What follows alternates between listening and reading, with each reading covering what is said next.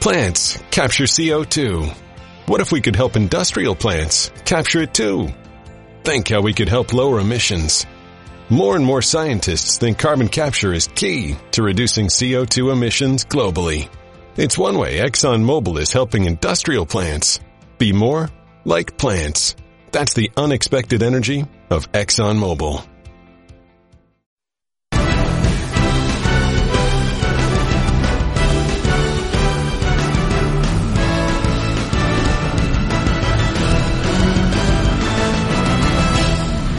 All right, welcome to NFL Live. Jack Collinsworth, Adam Schefter, three-time Super Bowl champ Darren Woodson, another three-time Super Bowl champ over here, Teddy Bruschi, of course, the Hall of Famer, Bill Polian.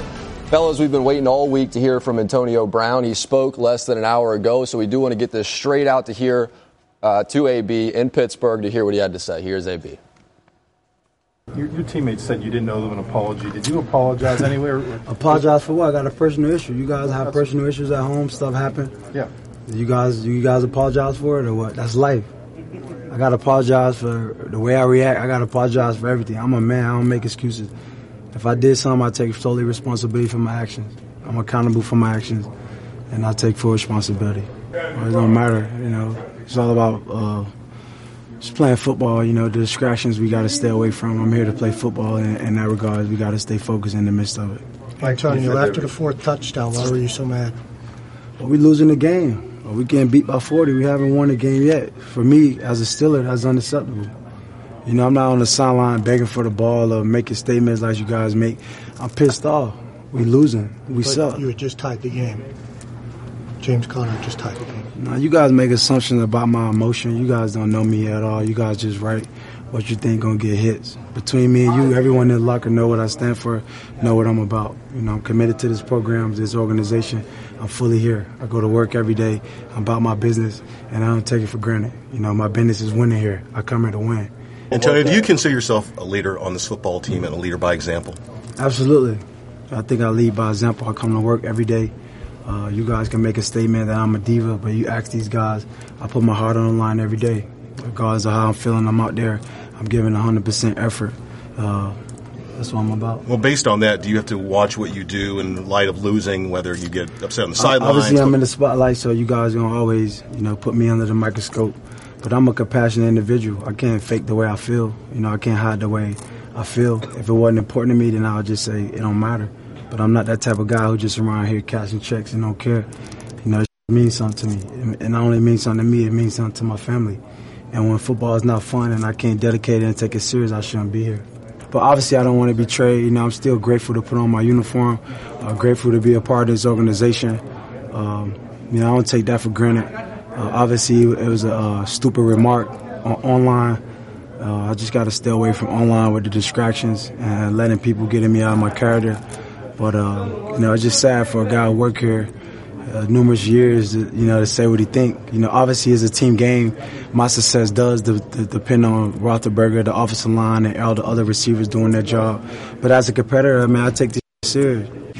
Your stats, you know, stats depend on the team. You know, I can't throw it and catch it myself.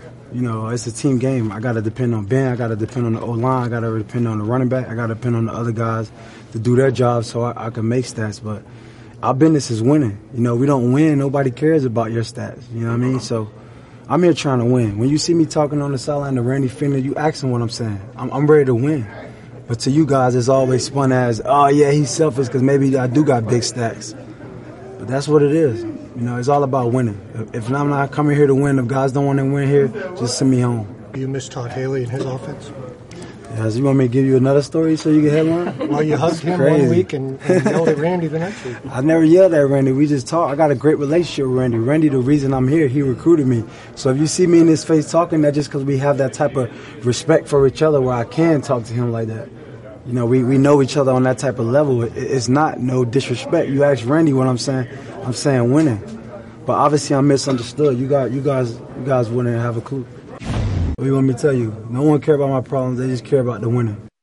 All right, so social media can cause some troubles. That's what happened here this week. I saw you nodding along as you heard the answers right there from AB. What's your reaction? My reaction is it seems like a player that's just fed up fed up with a lot of things that are going on, fed up with the losing that is. To me, he's trying to squash it as best he can in terms of not being a distraction. Obviously, he was this week in terms of what happened on social media. I think Antonio Brown does get affected somewhat by the social media. That's what he even said. I can't let that get to me. I can't have a reaction where I say something like that. I can't have that emotional reaction. He knows he caused a distraction there. But he talked about the team. He talked about wanting to win football games. He talked about being a Pittsburgh Steeler. If I'm his teammate, I'm happy to hear those things. And I'm happy to hear him try to squash that the best he can. So Bill, as you have all this going on, you have Le'Veon in the background, too, talking about Le'Veon Bell holding out from the contract. How should the front office and the coaching staff be handling all of this? Well, first of all, I think they're handling it correctly. Number one, Le'Veon's not there. Forget about him. He's like a player who's gone for the year because of injury. He affects nothing. And until he comes back, there's no reason to even think about him. He's not going to help you win or lose a football game. That's number one. Number two, AB, I'm sure, regardless of what the situation was, got a fine, and that'll be handled internally. You don't miss work, so that's been handled. Mike Tomlin said that. And three, I agree with everything Teddy said, and I agree with everything AB said. Mm-hmm. Social media is the problem here. If I could give AB any advice, it would be, hey, buddy, you're a great player. Stay off it. Don't let it get under your skin. It can't help you, and it can't win or lose a football game. Two of the biggest problems that he's had in Pittsburgh are self-induced, both on social media. Facebook, Twitter. One this week bringing up the word trade, whether he was asking for a trade, whatever it was, he brought it up in response to a former Steelers employee. And the other one was after that Chiefs playoff game when the team is around listening to Mike Tomlin. He's taping himself on social media on Facebook Live, taping the others around him Facebook Live, and that led to some problems there. Now, he may have a contractual deal, gets paid handsomely, good for him. Everybody should make what they can. But if he stays off there, I could live with some of the anger on the sideline, some of the outbursts. That's a lot more than some players show when some players are going through the motions on a Sunday. The guy is demonstrating fire and passion and wants to win and cares about winning. Yeah. But the social media part is the part that he's got to be smarter. Listen, I didn't have a problem with the outburst on the sideline. I played with many wide receivers. Michael Irvin, for example, went off on the sideline. He was emotional. Tom Brady goes off. You went off Sunday. You hear Des Bryant years ago in Detroit. He had a similar situation, and it got misconstrued. Here's my problem with the situation. You don't miss Monday. Regardless of what happens in this situation, you do not miss Monday, especially when you are a leader on this football team. You show up, you understand that you lost the game, and you find a way to correct yourselves. But when you miss a day, that sets you back. That sets you back as a leader within that organization. It sets you back as far as getting back on the winning track, because it's not just about AB. It's about Juju Smith, who's sitting there watching the superstar, and Antonio Brown. It's about the young guys on the defensive side of the ball who are sitting there watching their superstar miss on Monday. He has to show up regardless of the situation. If he had a good excuse, that's one thing. If he didn't have a good, reliable family excuse that was reasonable, then the fine has to be pretty darn stiff, and the rest of the players have to know that. Right. We won't find that out for quite a while, but that's what management and Mike Tomlin would have had to do in that situation. You've got to think now, going forward, comes game time, all right? This is an opportunity for Antonio Brown to answer now. At least it's real for the Pittsburgh Steelers. This is the player that's had a little drama. This is the player that we have to support. This is the player that's with us. That's right. That's playing with us still, and we have to rally behind. Much different psychologically than wishing a player was here, the one that's not. So does this sort of help you move on because it's different type of drama? Maybe, because Antonio Brown is there, and now you can say, let's get him going. Let's get by the drama, though. The reason Pittsburgh's losing is not Antonio Brown. Right. That's the whole thing. It's the defense. It's exactly right. It's been that way for 2.5 years. And if the defense were playing better, and they were getting more of a pass rush, which they haven't gotten in 2 games, could there be, would there be, has there been a player who misses Monday when a team is winning that it just goes unnoticed because it doesn't matter because the team is moving along? Did you have players who missed Monday, Bill, when you were winning and nobody talked about it? Not that I can recall. Well, a couple guys late, yes. Remember Did they get fined? Did they get fined? Oh, you bet they got Absolutely. fined. Yeah. Wood, I want to ask you this, because you are a leader of a lot of big egos, a lot of big personalities in Dallas. With everything going on there, winless in Pittsburgh, what would you say right now to this? Well, listen, we have to get on the same page.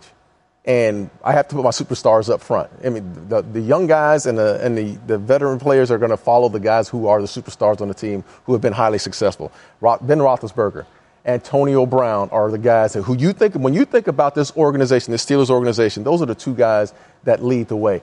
They have to stand up. They had to set things right. And it was just like this in Indianapolis. When you guys started to falter, who was the guy that stood up?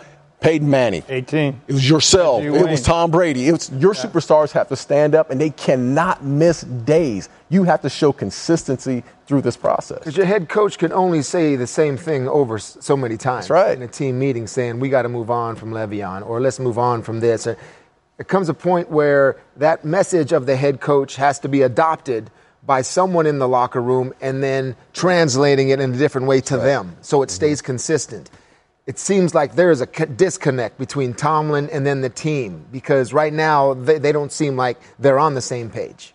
Don't miss the defense, however. I mean, we've shown clips here all day and all day yesterday of a play where there's lousy leverage, there's lousy tackling, and there's lousy hustle on the part of the defense on one play in that game, which went for a big gainer. So that's where the problem really lies, not on offense. Bill, you said it's been a problem on defense for 2.5 years now. Ever since Foxborough won the championship. Well, and I would say that ever since Ryan Shazier went out of the lineup, the defense has really taken a plunge for the worse. How do they get that defense turned around now with it struggling the way it is? I don't know. I think Tony Dungy always said, when things go poorly, go back to the basics. Do less. Go back to the things that really got you there in the first place, that you started teaching from day one of training camp. Concentrate on the fundamentals. Right. That's the way to get better. You know, the one thing I do not like to hear is because there are times when you're in this situation, the defense isn't playing well. But then you look at a team like the Jacksonville Jaguars, who all last year were waiting on that offense to get going. There's no excuses. There are no excuses in the NFL as far as when the offense is playing bad, the defense, you better step it up. It's just a part of the game. And when the defense isn't playing great in Pittsburgh, well, it's up to the offense to step up as well. So there are no excuses as far as, well, we're going to blame it on the defense or we're going to blame it on the offense. You are a team. You figure it out. Believe me when I say we will get back to this story as we go throughout the show, but we do have football tonight, believe it or not, within the North. And so we want to get to some of that. Thursday night football tonight between the Jets and the Browns will feature the NFL's top two teams in takeaways. Believe it or not, that is a real stat. This is something new because from 2013 to 2015, these two squads are ranked 31st and 32nd at the very bottom of the NFL in that category. Cleveland has been making a push to end its 19-game winless streak, which dates back to 2016. During the streak, the Browns have lost an NFL-high 8 games by 6 points or less. So we will now welcome in Diana Rossini, who is there in Cleveland. What is the latest right now with Sam Darnold, who is going to be a rookie quarterback starting on a short week? You know, Jack, we talk all the time about the benefits of the New York Jets having 39-year-old Josh McCown inside the quarterback's room. Well, when this team's got to play 3 games in 11 days, well, Josh McCown becomes front and center when it comes to mentoring this young rookie quarterback who's coming off a pretty lackluster outing against the Miami Dolphins. And not only does Sam Darnold, but this entire team has quite the challenge ahead of them because it's been such a short week for them and they've seen so much action. Just taking a look at this, these are their challenges. 100 hours. That's all the time that this team has had to prepare for this game. On top of the fact of the stat that you mentioned that this Cleveland Browns defense rules and turnovers, and they blitz more than any other team in the league, almost 50% of the time. So Sam Darnold is going to have hands and bodies and pressure on him throughout this entire game. And I'm told, despite all that, the part of this Jets game that you're going to see improve compared to last week is their run game. That's what they're relying to help Sam get out of trouble today. All right, Diana. Well, Jarvis Landry, if we can flip it over to the Browns, is questionable with a knee tonight. What's the latest on his status? All right, sources tell me that Jarvis Landry is active. In fact, I talked to some people on the Jets about it today, and none of them questioned whether or not Jarvis Landry was going to play today. And some of the sources I spoke with today with the Cleveland Browns over text message sort of put it like, you think he's going to miss this game? The first time the Browns have actually been favored at home since 2015. He wants to go out there because you know what he says on Hard Knocks, right? It's contagious if you don't have that good attitude. But in terms of the Jets defense getting ready to shut down Jarvis Landry along with Tyrod Taylor, they are going to isolate Desmond Harrison. He's the left tackle. Jack, he is a undrafted free agent. He was picked up. This is a guy who is replacing future Hall of Famer Joe Thomas. So in terms of his experience and ability, the Jets know they could probably have a field day with him today. Diana, I think the Hard Knocks makes every Browns loss hurt just a little bit more, too. Thank you so much. We'll turn now to our Hall of Fame quarterback and Steve Young, who is joining us live from San Francisco. Steve, so it was a little bit of a change. Sam Darnold, much better week 1 than he was in week 2. What happened after the big start? When you think about the opening day, everything kind of went, other than the interception that started off the first play, went according to plan. They could play in their playbook. They didn't have to go outside of it. Week 2, they get down 20-0. Now, Sam Darnold becomes the reason you need to go win. You're going to have to throw yourself back into the game, and for a young quarterback, that can be too much in the NFL. Look, the young quarterbacks, the guardrails are pretty wide. They're going to go guardrail to guardrail week to week, and hopefully Sam and the team can keep in the playbook so that they don't have to go outside and throw the ball over and over and over and put too much pressure on them. Tonight with the blitzes, that's a new challenge, a lot of fun for him to try to decipher through, and that'll be something we'll be watching very closely. But more and more, I watch Sam Darnold. He's up for the challenge. He's going to be a good player. Whether he's great or not is up to him, but I think week to week you're going to see guardrail to guardrail. So, Steve, the Browns are 0-1-1. The fans may want to see Baker Mayfield here at some point. How do you know, though, when it is that time? Yeah, it's very contextual, Jack. I mean, every team, and I haven't watched Baker Mayfield practice every day. I don't know how it is in the locker room. I don't know how the team is going to respond. Usually you get forced into this. They'd like to keep guys out. Look what Patrick Mahomes has been able to do, although just a couple of games, but having a year to kind of check everything out. It'd be awesome if everybody could do that, but that's not the case. You know that Baker's going to get on the field unless Tyrod can win games and stay in the hunt. As soon as the season's gone, that's when you're going to see Baker Mayfield, because the people are going to say, look, we demand to see him. And if they lose a couple more games, the people will demand to see him. And in the NFL, if the people demand it, coaches usually capitulate. Darn right. We'll be back to Steve Young later in the show. As we do, we'll get you in on the Andy Dalton interview, too, which is coming up. All right, it's time now for the Modelo Gold Standard stat, and we've got a huge matchup this weekend. This is in LA. It's between the Chargers and the Rams. The battle for Hollywood is going to feature two of the best NFL running backs. That's Todd Gurley, Melvin Gordon. Since 2016, Gurley leads the NFL with 29 scrimmage touchdowns. After that, there's Gordon, who's tied with Zeke Elliott for the second most in that time. So it's time now for our running back spotlight, as we do every Thursday. We'll start with Darren here. Darren, who would you say is the running back with the best matchup this week? I'm going with Alvin Kamara and what he's done with the New Orleans Saints. And he's going up against an Atlanta Falcons team who just last week against Christian McCaffrey gave up 14 catches for 102 yards. And we all know Kamara can not only run between the tackles, but he can catch the ball in the backfield. Look for the Saints to get started in the screen game, the dump-off game. Kamara's going to have some matchup problems. They're going to have matchup problems in Atlanta because Kamara's going to have a big, huge day against the Atlanta Falcons. Teddy, who would you say is the running back with the worst matchup then? I'm going to go David Johnson. Yes, the outstanding running back of the Arizona Cardinals, but they're going up against the Chicago Bears, and I just can't stop talking about this linebacking core of the Bears, led by Danny Trevathan. Trevathan, who had a great game last week, a young player in Roquan Smith. Yes, Khalil Mack is there, and he's doing special things too, but this front seven of the Chicago Bears is just the front that can shut David Johnson down, go in there and dominate defensively. All right, Darren, how about a running back you would want in any matchup? You don't care, doesn't matter. Who would you take? Todd Gurley.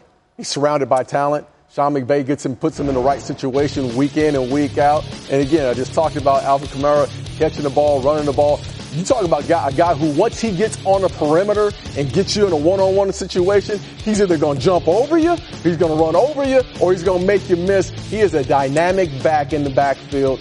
Todd Gurley, another big day this week against the San Diego Chargers. And again, screen game. Watch out for the screen game with this Rams football team. I love it. All right, Teddy, how about a running back with a little breakout potential this week? I'm going to go with my gut, Jack. I'm going to go with my gut, and it's tonight. It's Carlos Hyde. Okay. Carlos Hyde, Okay. running back, Cleveland Browns. Why? I just got a feeling. And I got a feeling. It ain't stat-based. All right, that's not on the defense. The Cleveland Browns, Thursday night, everyone's looking for it. Is it their first win? I think that it's possible. This guy has a breakout game. You'll be looking at it tomorrow saying Carlos Hyde is a big reason why they have a great chance to win this football game. Bam! Get some, Carlos. I just got to go with the gut sometimes. That's the bottom line. We'll get it to Adam now. How about a running back storyline you are following? Well, a guy my size, which we like, Philip Lindsay, the Denver Broncos running back. He's been a spark plug for that offense. And they went ahead and they drafted 2 running backs in the draft in April. Neither one was Philip Lindsay, an undrafted free agent from Colorado. He shined in Denver in high school at Denver South, went to Colorado, did not get invited to the combine, and is now the 3rd leading rusher in the NFL this season. Has basically made the kinds of plays that I think a lot of people expected out of Royce Freeman, who's been good, but not this good, the way that Philip Lindsay's running so far for the Denver Broncos. He's been a pleasant surprise. And you watch him, when he gets through that second level, the ability to make people miss and the speed that he has, man, he's been impressive. He's quick. He got a little road runner in him, too, when he needs to hit that. What do you think, Teddy? Little guy, Adam, huh? Yeah, we like that. Geico presents Monster Counseling. Dracula, tell me how you're feeling. No one understands how lonely it is. No one will even let me into their house. I knock and I knock, but they ignore me. Uh-huh. What else? I look in the mirror and I don't even see myself anymore. If you don't see yourself clearly, can you really expect others to? I'm having a breakthrough. It's not easy to be a vampire, but with Geico, it's super easy to switch and save hundreds on your car insurance. All right, so Steelers wide receiver Antonio Brown spoke today for the first time since his absence from the team meetings on Monday. Here is what AB had to say. Your teammates said you didn't owe them an apology. Did you apologize anywhere? Apologize for what? I got a personal issue. You guys have personal issues at home. Stuff happen. Yeah. You guys apologize for it or what? That's life. I got to apologize for the way I react. I got to apologize for everything. I'm a man. I don't make excuses. If I did something, I take solely responsibility for my actions. I'm accountable for my actions, and I take full responsibility. Still grateful to put on my uniform. Grateful to be a part of this organization. I don't take that for granted. Obviously, it was a stupid remark online. I just got to stay away from online with the distractions. I put my heart on the line every day. Regardless of how I'm feeling, I'm out there. I'm giving 100% effort. That's what I'm about. All right, so I've been talking to Jeremy Fowler more than my own family this week, so we're going to do it again. Jeremy joins us live from Pittsburgh. Jeremy, what did you make of Antonio Brown's response today? Well, Jack, Brown was hot. He came in hot. He spoke for nearly 10 minutes, and most of them he was on the defensive. And Brown's been vocal about having some issues with the media since the spring, and that came out here. Some moments were even a little tense when asked about not speaking after Sunday's Chiefs game. He said, "I'm right here. Come talk to me. I don't hide from anyone. I'm from Liberty City." But to Brown's credit, he answered everything. He spoke openly about needing to win. He said his flare-up with offensive coordinator Randy Fichtner was just born out of frustration of the score and that he and Fichtner are cool. He said his absence was excused. And then as far as the tweet, he said, "Look, I need to stay away from those kind of distractions and not worry about it. I admit that I was a distraction to the team with that. I just got to play it cool, but I take it so personally when people take shots at me when I'm working every hour trying to be the best receiver." And so to the team in the locker room, his message will clearly resonate because he talked openly about the Steelers needing to get it going. He said, "We suck right now." Okay, that's one way to put it. What is your feel, if you can even get one yet, about what the team's response may be to what Brown had to say today? Well, it was funny. Linebacker Vince Williams at his locker before Brown spoke was playing some gospel music with the message, "The storm is over now." And so clearly this is a team trying to turn the page from a tumultuous 72 hours. But the guys have put the full united front for Brown up in the locker room, fully supportive of their all-pro receiver. Cam Hayward said, "Whatever happens here is going to stay in-house, but we support AB." And tight end Xavier Grimble told me something interesting. He said, Brown didn't need to apologize to the team because he loves us, we love him, and nobody in this locker room works harder. Jeremy, thank you very much, sir. Build up the volume. Lobs it down the left sideline. One-hand grab. What a sensational catch by Keelan Cole. And a Jacksonville first down. He went up with his right hand and stuck to it like glue. What a monster game for this organization. Build up the volume. All right, so welcome in now Keelan Cole. Keelan is averaging 17.7 yards per reception since the start of last season. That's the highest mark in the NFL among guys with at least 50 catches. So, Keelan, I'm going to start you here. I'm going to need some honesty for the kids at home on this one. How does an undrafted guy from Kentucky Wesleyan put on this kind of a show in the NFL? You just got to learn. You got to learn from the people that came before you. You got to keep learning, keep working to be the best man you can in everyday life, and just keep focusing, really. I just keep focused on my tasks, my everyday tasks, and trying to be the best I can. So you have to walk me through, this may be one of the greatest catches I've ever seen. Frame by frame, moment for moment, from your perspective, what happened on that play? Really, it was just trying to catch the ball and make the play on my first. It was my first attempt for the game, and I was just trying to make a play for the team, so we can get the first down and keep the drive moving. And you really can't predict these things. You can't tell yourself where the ball's going to be on a certain situation. So I just really reached up and grabbed it, just trying to really just grab the ball, get the first down. You didn't even really tuck it, though. I mean, that's the thing that's kind of boggled my mind. You just kind of just went to the ground with it. Is that the best catch you ever had in your life? Yeah, for sure. I mean, one of the best catches I've had in my life that everybody else has seen, I should say. It's something I try to work on. You never know where the ball's going to be, and it's something that I try to work on to try to make sure that if it's in my vicinity, I'm going to grab it. So after the touchdown, how did you end up at the top of the tunnel? Well, last year it was something I did when I scored a touchdown, so I just kept it going. It was the same end zone, so I just kept on running, and hopefully I was hoping some fans would be back there, but it wasn't many, so I gave probably 2 people a high five, but it was just a fun thing, just something to hype the crowd up and keep the environment wild. So, Keelan, from where you sit, why has Bortles been able to get off to such an unbelievable start this year? He's hardworking as well. We try to keep him as confident as he can. He's real confident, but sometimes as a quarterback you get rattled, and it's just something when you make catches like that, and when he's running the ball, it's great to see everything working at once. He's an athlete, and he does everything that you ask him to do. Hey man, keep it up. We really appreciate you taking a little time today to hang with us on NFL Live. Thank you. Absolutely. So we'll turn from one of the great young receivers emerging in the NFL right now to our pass catcher spotlight. Teddy, we'll start with you here. Who is the pass catcher with the best matchup this week for you? I'd love to choose Keelan Cole, especially after what he did to my old team last week. But I got to go with Deshaun Jackson, because Deshaun Jackson, if you want to hear this clearly, he is averaging 30.6 yards per reception. Let that sink in for a little bit. 30.6, and he's going up against the Pittsburgh Steelers defense, who can't cover, can't tackle, and Fitz is just going to throw it up, and I think he's going to have a great matchup, Deshaun Jackson versus the Steelers. He can still run. He may be getting a little older. He can still run, I'll tell you. He's open. How about the worst matchup for receivers? I got to go with the Tennessee Titans, Corey Davis at the wide receiver position. Not only is Mariota a question mark to play this week, but also Delaney Walker's out. So he's going to be the focus of the Jacksonville Jaguars secondary, who's by far the best secondary in the league. They will have all eyes on this matchup and try to take Corey Davis away. He's not going to have a big day. I'm sorry, Jack. It's not going to happen this week.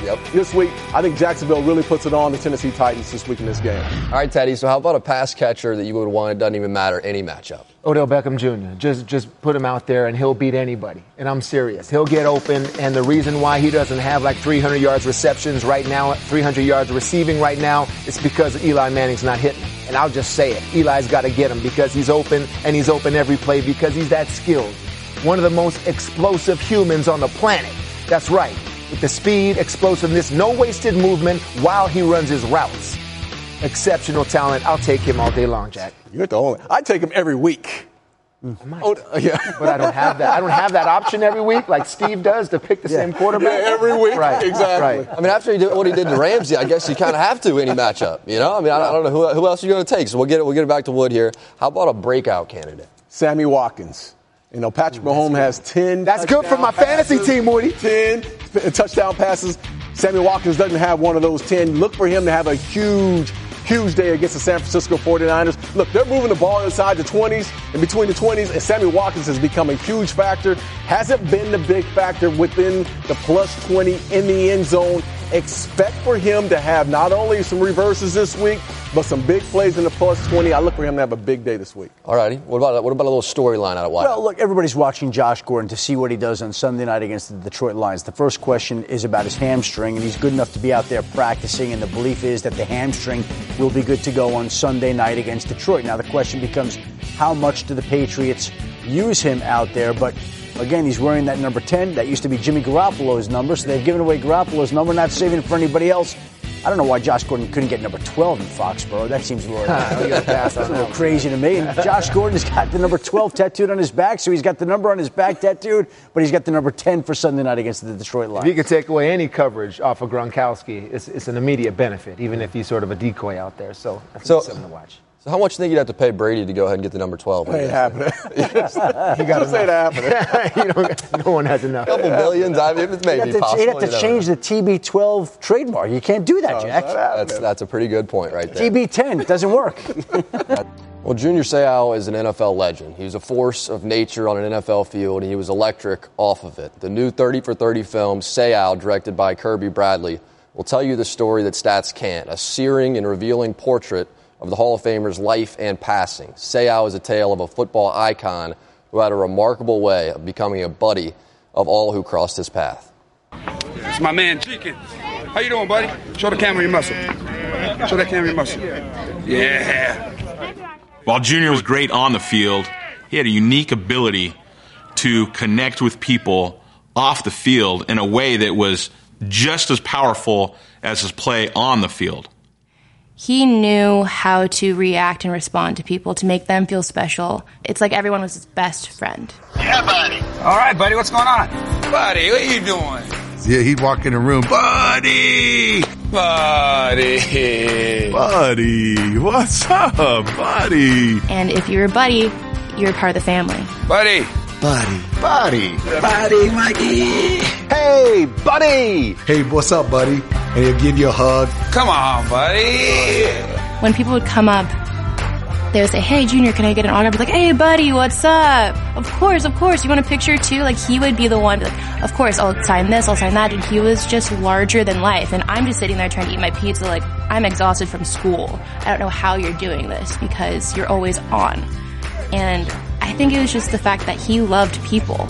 He wanted people to know that he was grateful. And he was humble enough to always give his all in every aspect of his life. And we do want to tell you that Seau is available exclusively on ESPN Plus starting today. We want to start with Teddy. What is your favorite Junior memory? I would say playing on the field with Junior, Brew, cover me.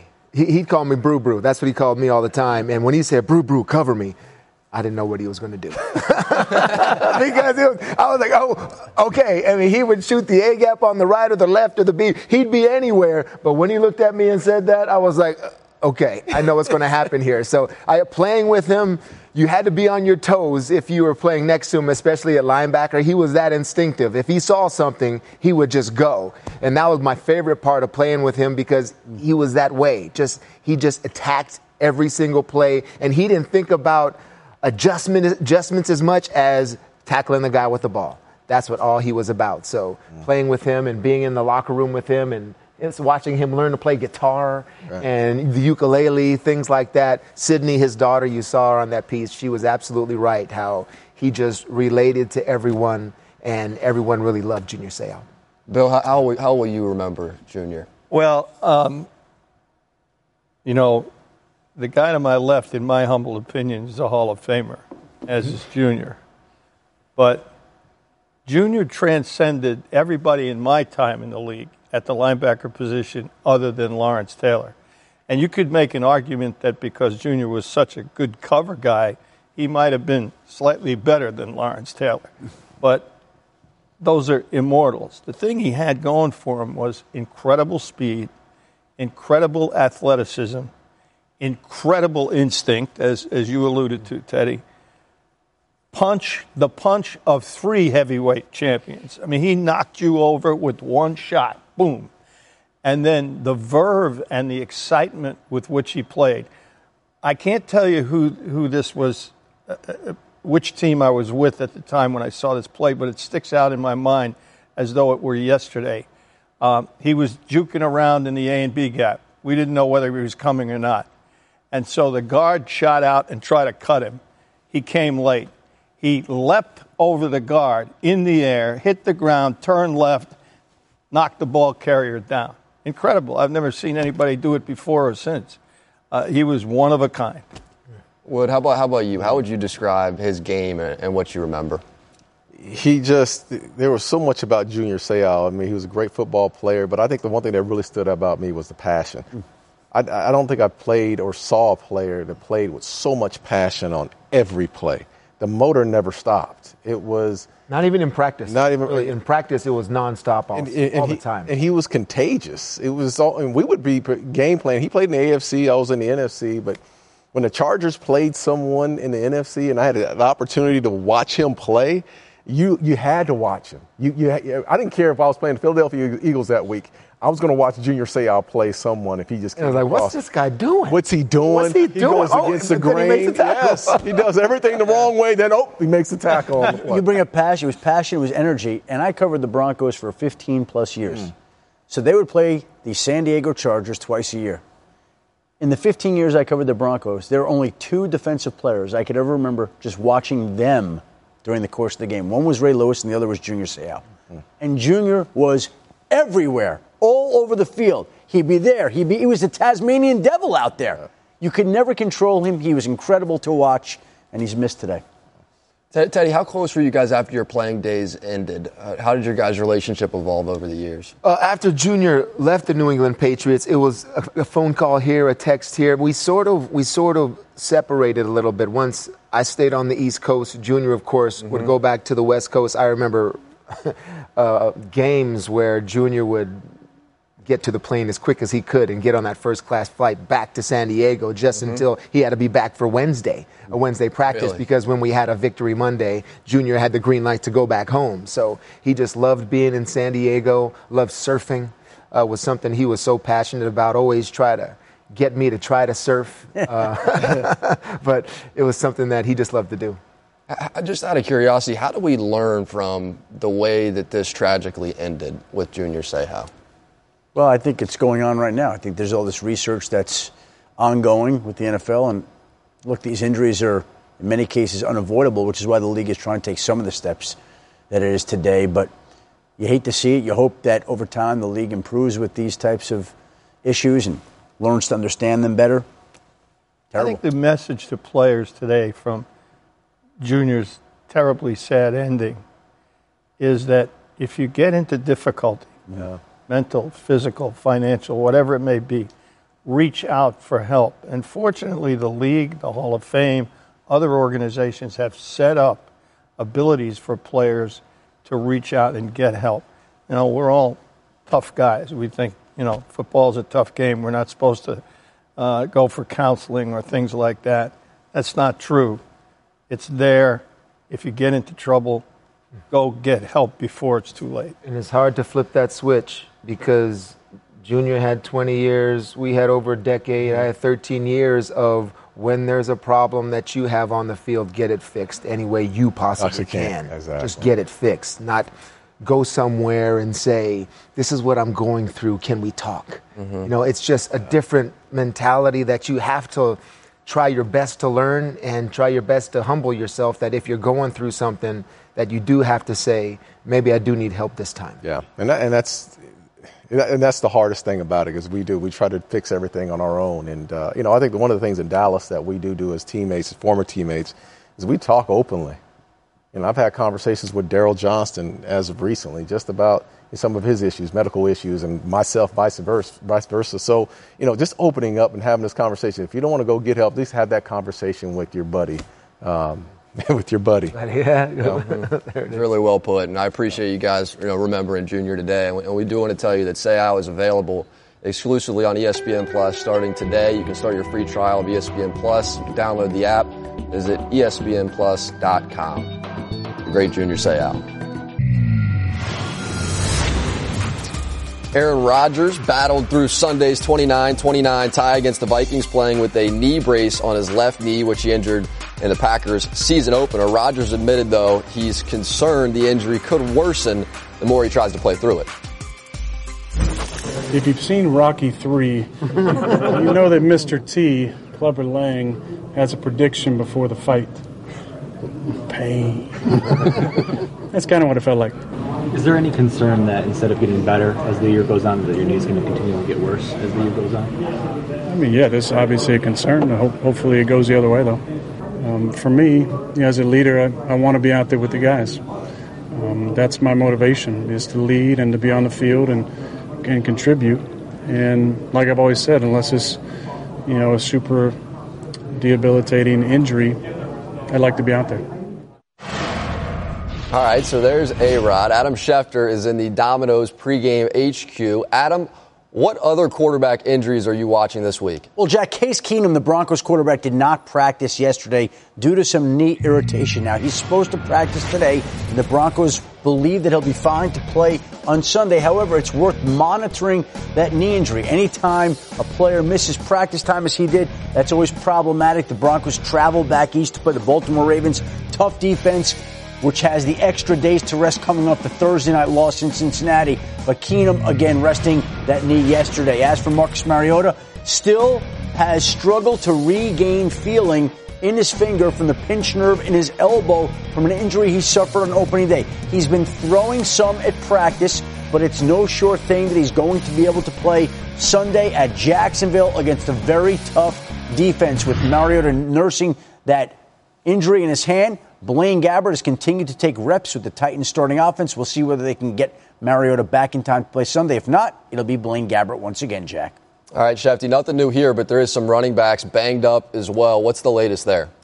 Well, we got an issue here with LaShawn McCoy where he's got the cracked rib cartilage. And again, questionable for this week and whether he'll be able to play against a tough Minnesota defense right now. Not a simple injury for him to overcome. He's played through that cracked rib cartilage before. He's been limited in 2 straight practices the past 2 days for LaShawn McCoy. If he can't play, that's going to be another obstacle for an offense that's already struggling at this particular time. Dalvin Cook right now has been dealing with a hamstring injury that he suffered last week against the Green Bay Packers. Now, after the game, he said he thought it was fine, but he did not practice Wednesday, and that's problematic. Again, coming off that knee injury last year, now is the hamstring this year. Maybe that's not all that surprising that something like this could happen, but if he can't play, Latavius Murray would start against the Buffalo Bills, and I think they'll be careful with Cook this week. Leonard Fournette has been back at practice. Some missed last week's game with that hamstring injury against the New England Patriots.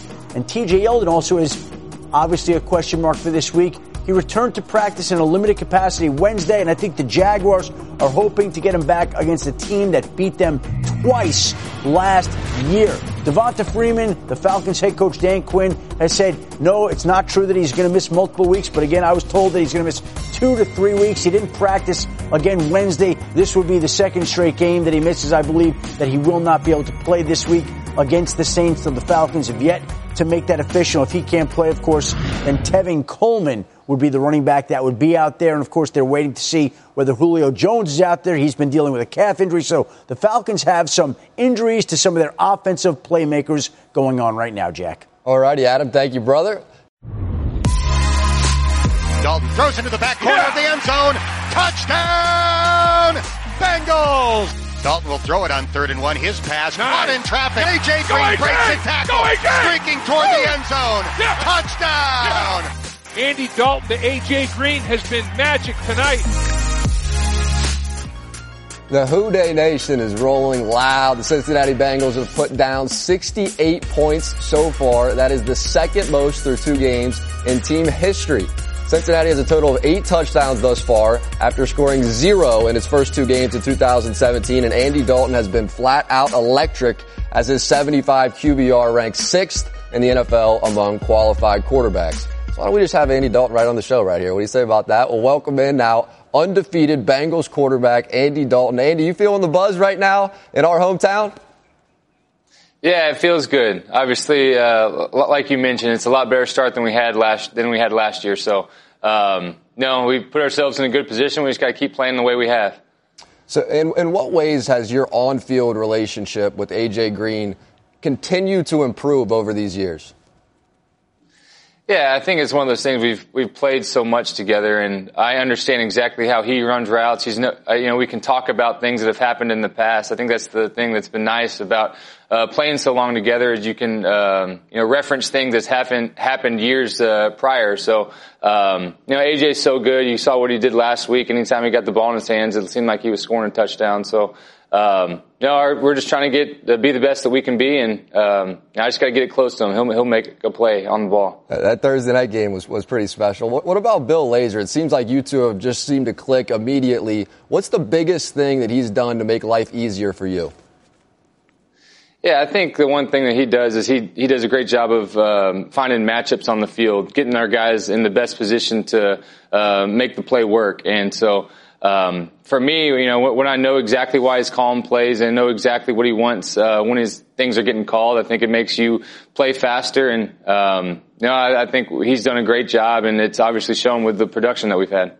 AJ, so at least in my opinion, the best compliments, the best number twos that you've had throughout your career have kind of come and gone. Marvin Jones Jr., Mohamed Sanu. In what ways does Tyler Boyd compare to some of those other big name number two receivers you've had? Yeah, we've been fortunate to have several guys that have been really good. Like you mentioned, Marvin and Mo. They moved on, and then Tyler's he's so good. He understands running routes. He's versatile, able to move him around, and he's had a lot of production in the slot, and we've moved him outside some too. So I think that's the biggest thing that we've got. We've got a lot of versatility with our receivers and can kind of put them anywhere. You definitely have that. The defensive line has been paid. You're 2-0. You're rolling. How much, though, does that one playoff win hump live in the back of your mind as you go? That's all anybody's talking about with this team. When they mention the Bengals, they talk about how we haven't won in the playoffs. And so, that's the goal, is to get back to the playoffs and win when we're there. But, all we can worry about right now is where we're at, and we've put ourselves in a good position to start the year. And it's what we're working towards. We're working towards being the best football we can be in January and February. Yep. Andy, if you don't mind sticking around, so we've had a handful of guys around the league who have weighed in on the unprecedented number of roughing the passer penalties in 2018. We want to let you hear some of this sound. We'll come back and we'll get your thoughts. We got to gently lay the guy down, just gently lay him down, caress him, and all of that. It's a violent sport. It's meant to be that way. So I definitely have, feelings for those guys over there, because not only are they penalizing people, and affecting outcomes of games, but they're also taking paychecks away from people, and they're acting like it's no big deal. Well, it is a big deal. It's a lot of money. We enjoy the protection below the knee and above the shoulders, but I don't know many quarterbacks who want those calls. There's very few opportunities in the game for us to show any type of toughness. We're not getting hit every play. But I'm a traditionalist. I've watched the game and loved the game for a long time. And some of the rules I think help, but some of the rules, maybe are going the wrong direction. A very rational take there from A-Rod, I thought. So undefeated Bengals quarterback Andy Dalton still with us. We'll also bring in our Hall of Fame QB and Steve Young. So Andy, I'll start with you. If it were up to you, you could write the rule book with regard to protecting the quarterback. What would it look like? I think we do want some protection, kind of like what Aaron was saying, below the knee is big, above the shoulders.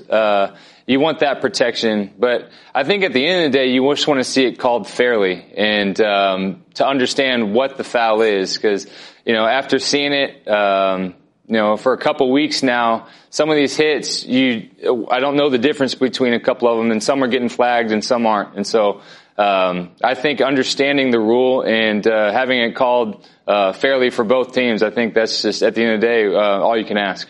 No doubt about that. So, Steve, do you think that your career would have or could have lasted longer under this current rule book?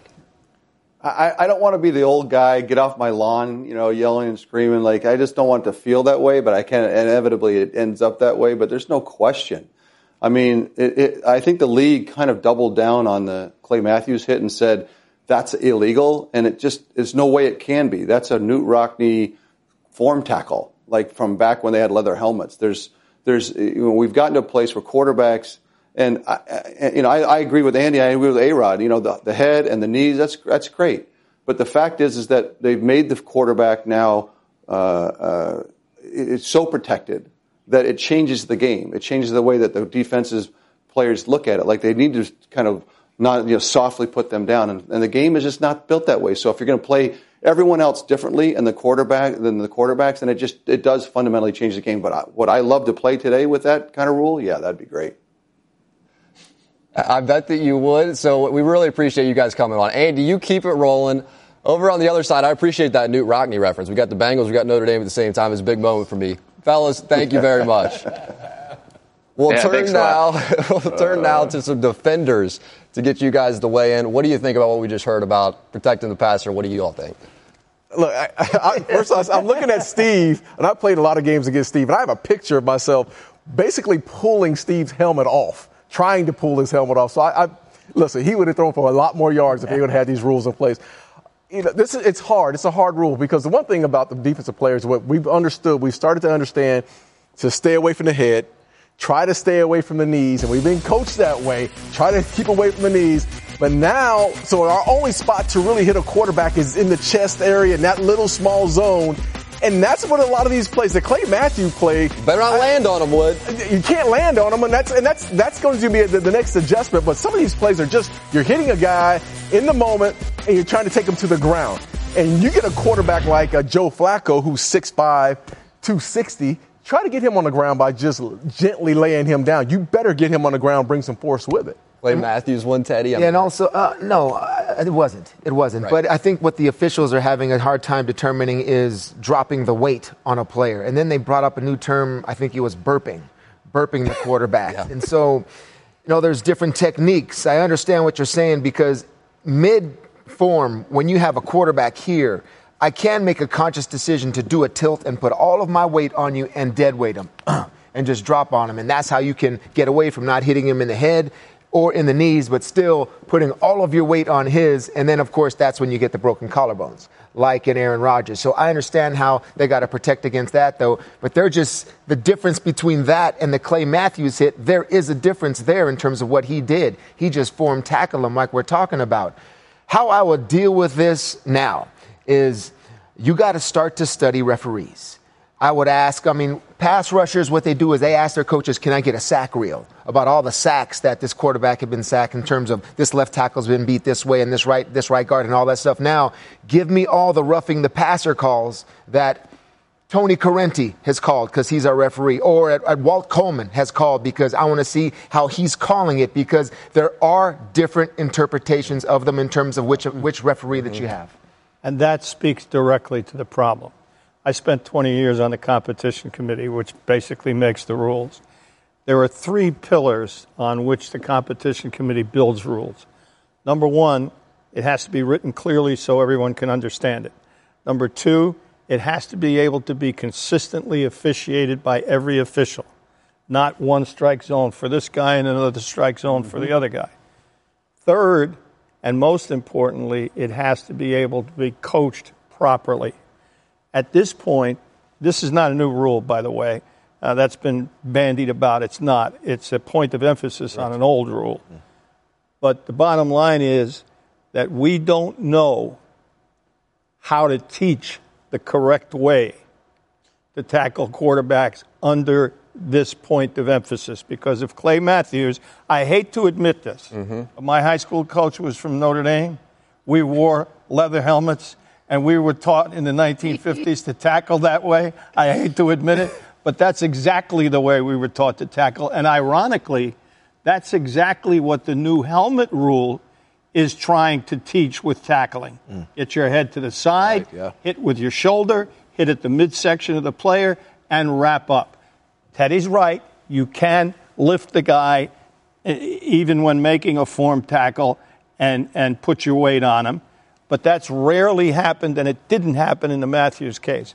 And you've got Mike Pereira, Dean Blandino, both coaches involved in the game, both Minnesota and Green Bay, and many others around the league saying that's not a foul. And Al Riveron is saying, yes, it is. Well, if it is, it's incumbent upon the league to teach the coaches not what is wrong, but what is right. Yeah. Tell us what is right, and we'll coach it that way. Gets to your point of not being consistent, right? Correct. So are there players out there that you could imagine doing this, Teddy? I mean, it's a great idea that you bring up, raising that defensive players should be studying the referees that are officiating. Do you know anybody that's done that yet? I do not, but if there was different interpretations with officials, that's definitely something. There should be a reel now. Give each pass rushing individual a reel on each referee. And if it can't be coached how properly to hit the quarterback, do coaches end up falling on their sword and saying, now it's all about the ball? If you can't get to the ball or pass disruption, that's the disruption, answer. tackle the ball, get your hand up. You're going to get more spiking of the ball. You're going to get more people trying to run through the football. Yep. And the truth is, we could have this conversation all day. This maybe is one of the biggest things happening right now in the NFL. Worth noting, Von Miller, I said, how would you rewrite the rule book if you could? And he said it's good the way it is. Protect the money. Do what you have to do to protect the money. I thought that was pretty interesting to hear. He said he only goes for the ball. That might be my new favorite promo. There we go. Our Week 3 Monday Night Football matchup, Big Ben Roethlisberger and the Steelers in Tampa to take on Ryan Fitzpatrick. Mike Evans, the 2-0 Buccaneers, 8:15 Eastern, 5:15 Pacific. ESPN, you can also simulcast ESPN2 in Spanish, and it's available on the ESPN app, so you can watch anywhere you are.